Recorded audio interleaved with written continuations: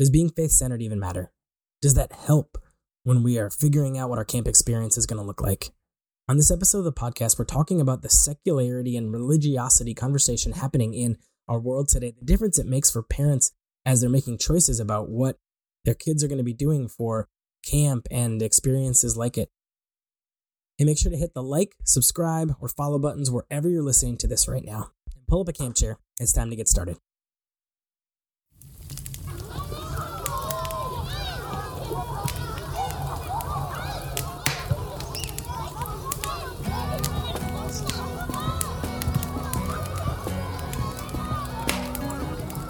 Welcome to the Sacred Playgrounds podcast, where we dive deep into theology, research, and practical wisdom for camps, retreat centers, and other key ministry spaces. I'm your host, Jared Rendell, camp enthusiast and part of the Sacred Playgrounds team. This podcast features Dr. Jake Sorensen, a scholar and practitioner who's helping leaders think more deeply about outdoor ministry and the impact it's making. Wonder with us what God might have in store at your Sacred Playground.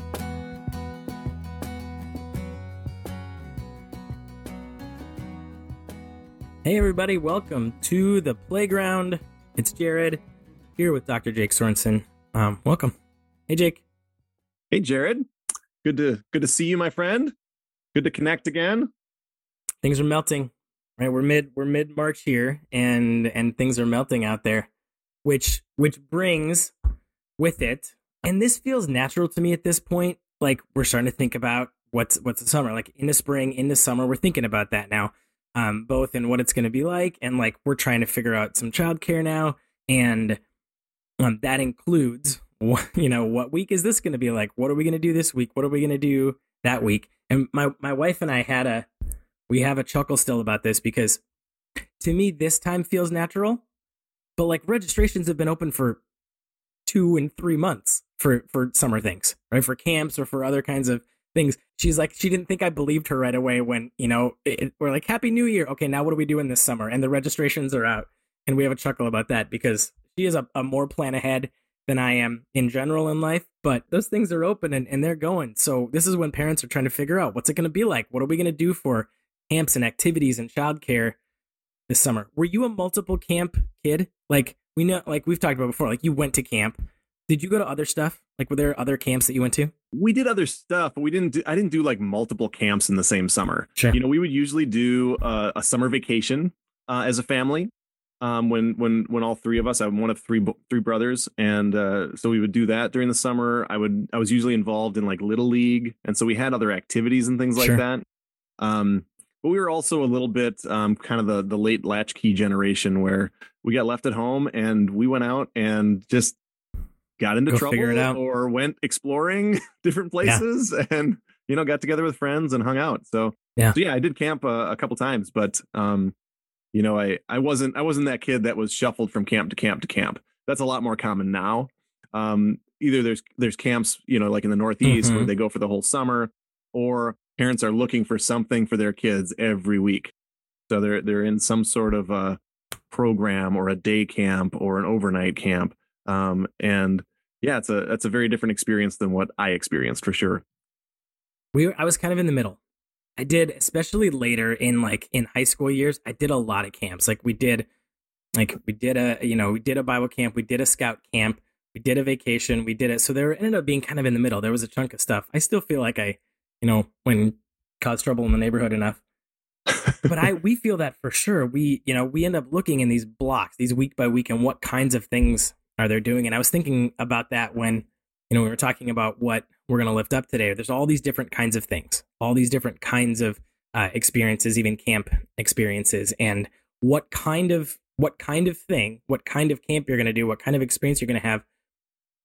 Parents are, as they're signing up, they're setting expectations for what that's going to be like, for what the outcomes of that is going to be like. And so the kind of place you claim to be makes a big difference. Absolutely. Which lifts up kind of what we're going to talk about today is this idea of like kind of what kind of camp you are, what do you claim to be, what do you claim is the most important thing, and specifically the level of faith-centeredness that you are claiming there. Yeah, this is a good framing. I think we live in a world of options and expanding options. Mm-hmm. It's more so than it was 10 years ago, more so than it was 20 or 30 years ago. It's just there are so many options for how to spend our time and for how to involve our children in different things. There's organized events and organized sports and camps of all sorts. And for a parent, it really is overwhelming to try to think of, okay, how do I raise my child in a sort of well-rounded way? You have all these articles about parenting and what I'm supposed to be doing. And it's a lot of pressure on parents. But scheduling for sure. I hear you there in terms of like, how are we going to find time to do these things? And if we're talking about carving out a full week for camp or 2 weeks for camp, where is that going to be? Because we've got, band and we've got sports and we've got all these other activities that we also want them involved in. At the end of the day, we got to pick our priorities. We have to decide what is important for us and for our kids, and to choose a place that is a faith-centered camp is an intentional choice that we're making. Like if we're going to say they're going to go to Bible camp, that's an intentional choice that we're making as a parent. And like I said, that sort of sets some hopes and expectations for what that might be like. Yeah. There's tons of camps. Like if I want to send my kid to camp, I can send them to any number of camps, in our area that are in a reasonable driving distance. So if I'm choosing a faith-based camp, I'm doing that intentionally. I could say, you know what, that doesn't really matter to me. I'm going to send them to a different type of camp. And they would have a great experience. There's a lot of other great camps out there that are not faith-based camps or, explicitly Christian camps. And they'll have a positive experience there. Yeah. So we overlay this to these questions and these wrestlings and priorities and figuring it out with a different time than when we were growing up. And as you said, even the last 10 and 20 in terms of our, we've talked about the public discourse around, yes, some of it political, but faith and religion has been in there too. We're in a different time in terms of faith and faith in society than we were. The secularity of things as in wrestling with the faith-based of things is different than it was. Absolutely. Yeah. And it's changing. It's evolving, right? And we can feel that. We can see that. We can see that in the numbers. So we get all these numbers from Pew Research and from Barna Group and from these other research organizations that show a decline in religiosity in the United States, but also in other places in the world. And so religious affiliation is down. Identification as Christian is down. And the numbers are actually really stark when you look at them in like a line graph or something like that. Like if you look at Pew Research, for example. And so, when we think of the United States, historically, there has been a very high level of religiosity in the United States. A lot of the original colonies were founded on premises of religious freedom. And so then we had the Great Awakenings in the 1800s. And then you could argue there was a Great Awakening in the middle of the 20th century with, American evangelicalism and a backlash against kind of communist, atheistic principles and a return to church. That was part of what we did as a society. And that's when we got, in God we trust on our currency and things like that. So there's this ethos in America that religion is part of who we are. And it's part of the fabric of our society. And that's still the case. And we see these incredible declines. And so what do I mean by incredible declines? Well, I mean, so 2012 was the real big milestone that I like to identify. And that is the year in which those who identify as one of the Protestant religions, and so that's, everything from Lutheranism to evangelicals and Presbyterians and Methodists and so forth, that declined to under half of the U.S. population for the first time in history. Right. And that happened in 2012. And since then, the share of those who are Protestant has continued to decline, along with those who claim to be Christian in general. And so, for example, as recently as 2007, it was over 3/4 of the population identified as Christians. It was 78%. Previously, it had been 90%. But that number now in 2021 was down to 63%. of the population. So under 2/3 that identified as Christian. Now it's still over half, right? I mean, we're still, way more religious as a society than a place like Europe, for example, most of the countries in Europe. But these are incredible shifts in culture. Meanwhile, the thing that has been rising is not necessarily atheism. There's this idea that atheism is just the absence of religion, but really atheism is like, no, I am not religious. I do not believe in God. What is on the rise is this group that claims no religious affiliation. They're sometimes known as the nones, Nones, nuns, because they say none of the above when asked about a religion. And this would include some of the people that might say they're atheist or agnostic, but it also includes people that say, you know what, I'm just not interested. I'm not even interested in this question. That number has now overtaken Catholicism as the most prevalent religious category in the Pew Research study. And so if you lump all these people together that say either they're atheist, agnostic, or nothing in particular, that number, as of, again, 2021, was up to 29% of the U.S. population. And Catholicism is right around 22%. And so it has overtaken Catholicism as the largest, religious subgroup, so to speak. And so that is sort of it looks alarming when you see the statistics like that. And that's where people say, oh, we're becoming more secular. There's this decline in religious affiliation.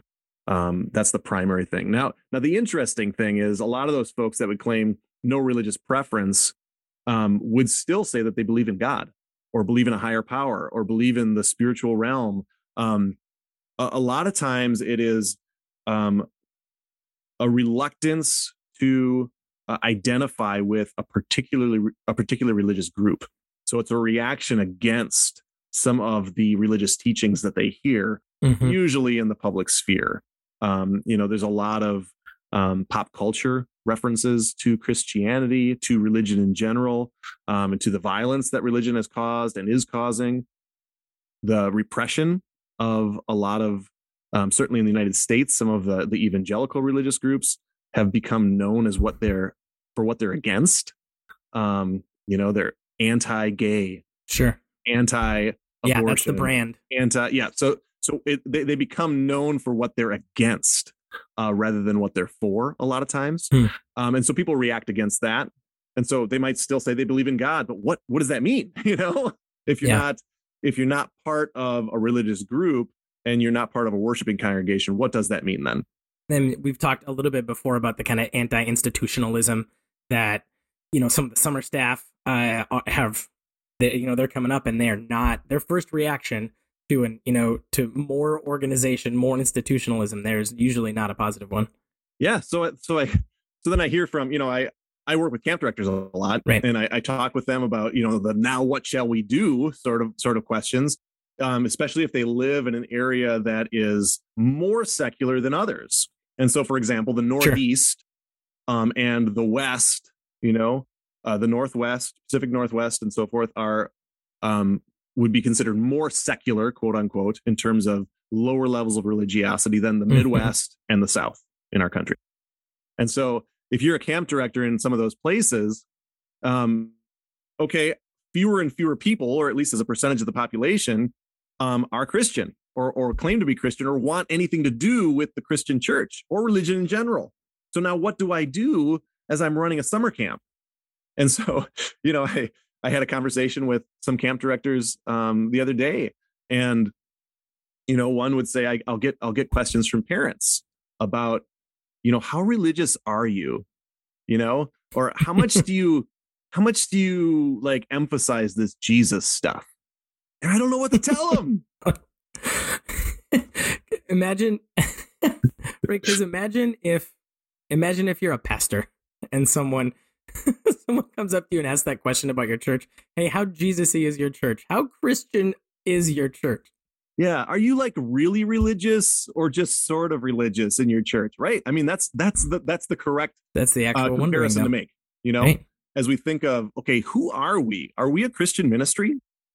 If we're a Christian ministry, if we are the church, we are part of the church. You know, a lot of times people think of church and they equate it with congregational ministry, Right. But the church is much broader than that, right? There are so many expressions of church, and camp is one of those. The camp is church too. I firmly believe this, and so I think your rather cynical question is right on. You know, in terms of like, okay, if you're a pastor, if you're a minister of God's word, and people say, "How Christian are you?" You know, I'm hoping that your response isn't, well, so. We don't really emphasize it. We just do it a little bit at the time. We're kind of Jesus meh. We're right about here. Right. But the question is an honest question from the parent, It is. Right? It absolutely because is. It comes from a place of suspicion. It comes from a place of misunderstanding of what Christianity and the gospel is about. And it comes about because of the distortion of Christianity in popular culture. And what people say Christianity is, what Christianity does, because oftentimes we see some of the ramifications of certain religious groups, violence that they have towards others, or at least speaking against entire populations of people. And the words God hates, fill in the blank, right. Certain people. When we say, stop right there, God is love. Period. God is love. God loves the people of this world so much that God sent God's only begotten son. You know, I mean, and so we can refute these things of the God hates crew. And those are some of the things that people have in their minds when they're saying, okay, what kind of Christianity is this? You know, Are you going to turn my kid into some raving religious lunatic? That's more the question, you know? So I think anytime a camp director gets a question from a parent, how religious are you? What they're really asking is, are you going to turn my child into a raving lunatic? Because we can't help but we see everything that our reality of our political, overlays the same thing, because we have this tendency to see things on a spectrum, to see things as either this end of a thing or that end of a thing. And we know, this end of the thing feels crazy, and that end of the thing probably feels crazy. So in a way, a lot of these parents are actually looking for something that is, maybe more middle of the road of sorts, but it's of course a lot messier than that, and a lot more nebulous than that, right? It's a lot more like a scribble than it is a straight line. So, but the question is out there, and the conversation clearly needs to happen. Absolutely, and we come to this because of the way that secularity works in our society and in our culture. And so when people hear the word secular, they often jump to one of two definitions of the word. And one of them is this understanding of, okay, there's sacred space and there's secular space. This would be the first definition of secular. Now, when I'm defining secular here, I'm drawing from a philosopher named Charles Taylor. He's Canadian. And he's got this book that's like 1,000 pages long called A Secular Age. So I do not recommend you read it, but unless you're really into philosophy. But we're gonna try to, it's a long one. We're gonna try to sum up some of his ideas here real quickly, just so we understand where we are and some of the forces that are at work here. And so if you think of kind of the secular one definition of, okay, sacred space in the sanctuary, in the church, in the cathedral, and then secular space being the rest of the world. So there's this division between secular space and sacred space or holy space. I might have a secular job. I might have a sacred job, things like that. Okay. The second definition of secular is the one that we more often use or more often think of when we think of sacred versus secular. We think of it as a competition for space and time. And so the secular tendencies would be over and against religious tendencies. And so when we say that society is getting more secular, it means that it's edging out the sacred. And so you kind of get this sense of when people talk about, oh, our culture is becoming more secular. They're not allowing prayer in public schools. Sure. They're, things like that are working from the second definition of secular. That there's this almost a zero-sum game between the sacred and the secular competing against one another. And we've got to defeat the forces of Satan, or defeat the forces of evil, defeat the forces of secularity that are coming at our society. We have to edge it out and get more Christian space. That is a misunderstanding of what secular is in our society. And Taylor really points this out. And so what Taylor says is that we have come in our society in the Western world, to this third definition of secularity. And this third definition of secularity is really a time and a space when religion is no longer assumed. It's no longer just part of the ethos. So if you kind of like think back to the Middle Ages, everything was enchanted, right? There was magic, there were angels and demons, and you just accepted this as part of reality, right? There were some things that we can't explain. Those are part of the divine realm. I need religious instruction in order to understand these things. We have come to a time when that is no longer assumed. Like we can live in sort of this, what Taylor calls a disenchanted reality, where we are constantly in the imminent frame, things that are in front of us, things that are part of this present reality, not concerned with the transcendent, things of the beyond, things of eschatological nature. I can be concerned with my present day in life, and I don't need religion. I don't need to worry about that sort of thing because I can explain my life and I can live my life with or without that. Now, these folks would acknowledge that religion is an option, right? That's the way that some people choose to live their lives, and some people, for them, that gives happiness and that gives some sort of meaning to life. But other people don't need it. And so it becomes sort of this one option among many. So if you think of, again, the difference of secular 2 and secular 3, sometimes we see those holistic pie charts of, who I am as a person, and I've got to take care of my mental health and my emotional health. And my spiritual health becomes like part of that pie, right? Or my religious health. It's part of my life, right? And so the question then becomes, okay, how big of a part of my life is it? Right? That's secular 2 understanding. Secular 3 understanding is more of a smorgasbord. I can choose different pieces of pie, and I don't even have to taste the spiritual one or the religious one. And so that's more of the world that we are living in now. And again, as we talk about options of parents, religion is one option. And I can raise good kids maybe without having that in my life at all. That's the secular 3 understanding in which we live. And I think that helps frame our understanding of, okay, then what should we do in the church? What should we do in terms of the camping world?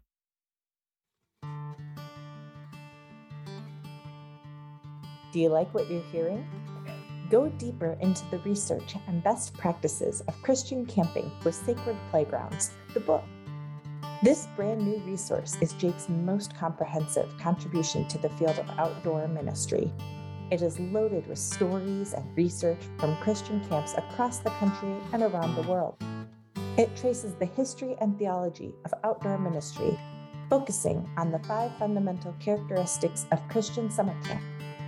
This is the premier resource for Christian camp professionals, church leaders, camper parents, and all those passionate about camping ministry.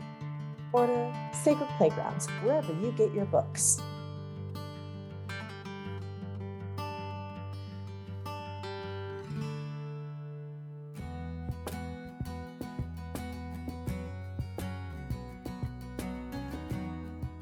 All right, welcome back, everyone.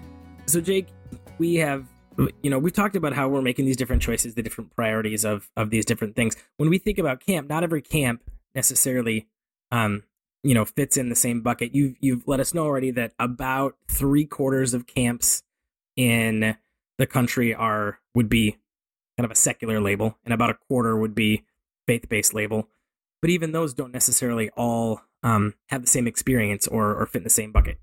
Yeah. So, I mean, when you think of the camping movement in general began as a religious movement as well, so the early YMCA camps, the early scout camps, the early campfire girls camps, they had religious components, and some of them were very faith centered. And over time, those became more secular. And so that now, again, 3/4 of the camps, a lot of them do really great programs. And they're very relational, they're very participatory, all these wonderful things that we talk about camp, but they're opting out of the faith piece, right? That's an optional thing. And so if 1/4 of the camps are religiously affiliated, they're at least nominally Christian. Some of them are historically tied to the Christian denominations, and some of them say we're a Christian camp. They might be private. They might be even for-profit Christian camps. And so there's a lot of different types of Christian camps out there. But what I try to do is divide them based on the faith-centered characteristic of the camp. And so some of these that are quote unquote religiously affiliated or Christian camps, they're more nominally Christian. I would call this first type, so they're historically Christian. Maybe they have some Christian practices here and there, but by and large, it's very tough to distinguish them from secular camps. They don't have a faith-centered emphasis at all, really. They've come to become more like the secular camps. The second would be what I would call compartmentalized. And the compartmentalized ones are sort of the ones that are in the middle, sort of the ones that are trying to respond to that parent's question, how Jesus-y are you, or how religious is your camp, with, well, we do the religious things sometimes and we do the fun things other times. And so compartmentalized, if you think of that, the religious activities are siloed. So there might be some faith-centered things, but they're not going to be integrated into the entire camp experience. So it's not a faith-centered experience. It's a faith-adjacent experience, so to speak. You might even have, outside clergy members come in to lead the religious things. And sometimes the counselors are taking breaks during that time. And so it's not well integrated. They're not doing the constant action reflection about faith things. And then if we move further down the spectrum, we see the faith-centered camps. The ones in which, these are the ones that we talk about, here at Sacred Playgrounds, the ones that have faith at the center of their program. It's integrated into everything that they do. Now, these would fall into actually two categories, and so I would consider some of them to be integrated ministries in which they see themselves as part of the larger ecology of faith formation. They're connected with congregational ministries. They're trying to connect the young people with these ministries. They're not seeing themselves as sort of the standalone experience. Whereas the other ones, which I would call disconnected ministries, they would at least function as a set apart ministry, an island of faith formation. We're going to try to form disciples and then say, go out into the world without remembering how connected we are with the home, with congregational ministries and so forth. And so denominational camps tend to be more of integrated ministries, but not always. Some of them have been drifting farther and farther away from other ministries, the partner ministries in churches and so forth. But the integrated ministries, the ones that we're really, emphasizing when we talk about Sacred Playgrounds, still constitute about half of the Christian camps in the country. So it's the largest group of that. Okay. So the question then is what does that matter? Each of these camps and these directors, as they're listening and they're in a bucket, and maybe they're wondering about that. They're wondering about what bucket should we actually be in. And as I look out there and as I talk with parents and as I get questions like how Christian are you? We want to have an answer for that. We want to have a clear answer for that. Absolutely. And we need to have a clear answer for that. And this is when it comes down to mission and vision. Who are you? Who are you? You are part of the church. You are an expression of the church. And if you see yourself in that way, the question of how religious are you should be, that's the center of what we do. That's who we are. It defines who we are. And why does it matter? Because we need these places more than ever. We've talked about some of these things on this podcast before about how Christian camping is a beautiful response to some of the biggest existential problems in our culture right now. So we talked about technology and the freedom from technology that camp uniquely offers. One of the things that camp uniquely offers is this opportunity for God encounters and for experiences of the holy. We don't have very many of those places anymore. And so my friend and colleague, Dr. Andrew Root, talks about this in connection with Taylor's work, that we live in this secular three society where, you can kind of opt out of religion. And what we need in the church are places to encounter God. Show me Jesus. Because we believe we as Christians believe that Christ transforms this world and that the work of the Holy Spirit transforms lives. So we transform lives by being transformed by the power of the Holy Spirit, and we minister to one another, and that changes the world. And people need to hear about that. And so Christianity is by its very nature an evangelicalistic religion because it needs to be shared. We need to minister to one another and bring God and bring Jesus into other people's lives through our very being. And we need to have Christ brought into our lives through the relationships with others. Now, the unique environment of a faith-centered camp allows the space for these unique God encounters because it is framed in Christian practices and Christian understanding. So I talked about, Taylor's understanding that we live now in a disenchanted world. In some ways, camp provides this space and time for a re-examination of that and a re-understanding of how God is at work in the world, a re-enchantment in some ways. So if we are constantly living in the imminent frame in our day-to-day lives, and people are assuming that things just have some mundane, answer, to the questions that we have in life, at camp, we're constantly oriented to the holy. Where did you see God today? What is God up to in our lives? How is God at work in your life? Who is God creating you to be? And what this does is it transforms our very understanding. It transforms our very identity. This who am I? I am God's. I belong to Christ. God is at work in me. It doesn't matter how much this world is demanding of me or putting me down or whatever, because I belong to Christ and I have been redeemed eternally and unconditionally. Wow. Now, how then should I live my life? Right? It's a re-understanding and a reorientation of the fundamentals of personal identity and communal identity. So we need these spaces, and camp can uniquely provide them because it's a 24/7 faith immersion experience. You're living and breathing the faith. So, sometimes we liken it to like a language immersion experience. And I owe this to my colleague Kenda Creasy-Dean as she talks about camp in terms of this immersion experience. So you learn a foreign language, you learn the vocabulary and whatever in class once a week or once a day maybe, but you don't really learn the language until you're embedded in an environment. You go on an immersion experience. So I didn't learn. Right. I learned Spanish. I learned the vocabulary, but I didn't really learn it until I was in Mexico, staying with a host family, speaking Spanish, thinking in Spanish, and then dreaming in Spanish. And so these faith immersion experiences are very uncommon in our culture and society today, and camp provides one of those environments for days at a time, where we are participating in faith practices, but also reflecting on our faith and what faith means in my life and who I am in relation to God and where God is at work in the world. And that helps reorient me so that when I am away from camp, I can see God at work in other spaces as well. So camps become places of what, again, Dr. Andrew Root calls Christopraxis. Christopraxis being the being caught up in the ministry of Christ.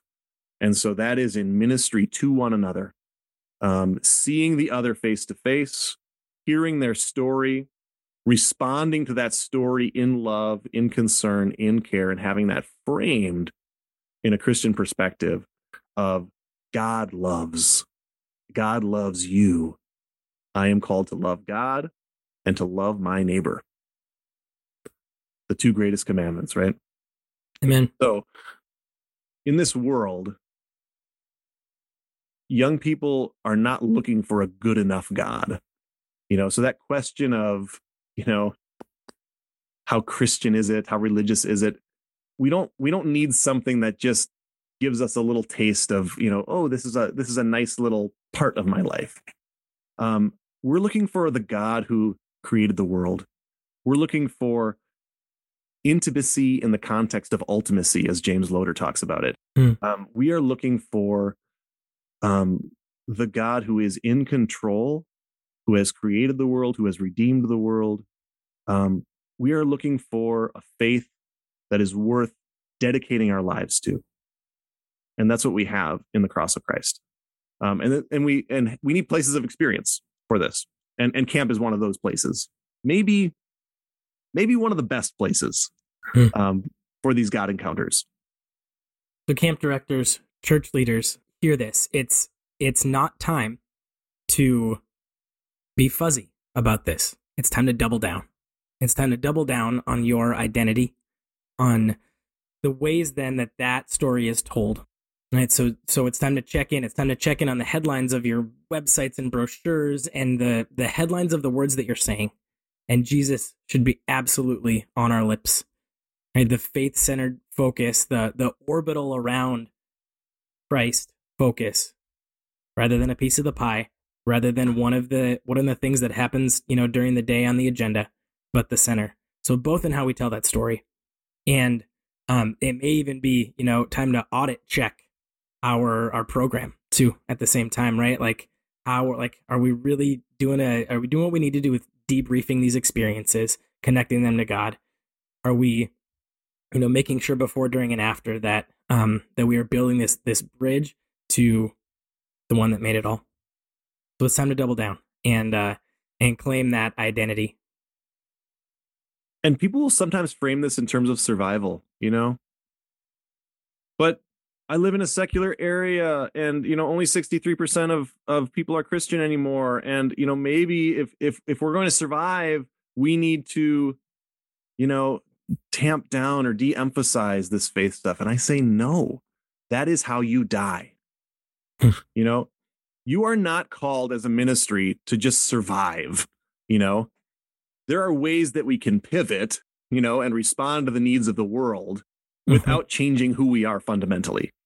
This world has not stopped its need for grace, for the gospel, for the power of the Holy Spirit. We need that more than ever. And so we need places like camp. And absolutely double down on this, because the world needs Jesus. Yeah, it's city on a hill time for these places. So, and a reminder that if we live in a secular free society, it's one option among many, right? There are all these other camps that they could be choosing. They chose your camp. So make sure that you are living into who you are and some of your uniqueness. And one of those pieces is that you're a faith-centered camp. We'd love to hear how you wrestle with this. So wherever you're seeing this, wherever you're hearing this, whether it's sending us a comment or, adding it to a social media thread or something like that, we'd love to hear how you're wrestling with this, how you're coming up to these kinds of questions and conversations in your particular space. And we'll see you next time on the Sacred Playgrounds podcast.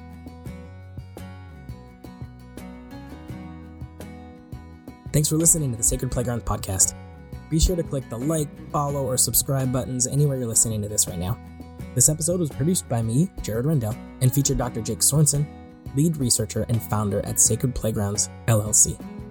Our theme music was written and performed by Taylor Wilson. You can find his original songs anywhere you get your music. Learn more and connect with Sacred Playgrounds team at sacredplaygrounds.com.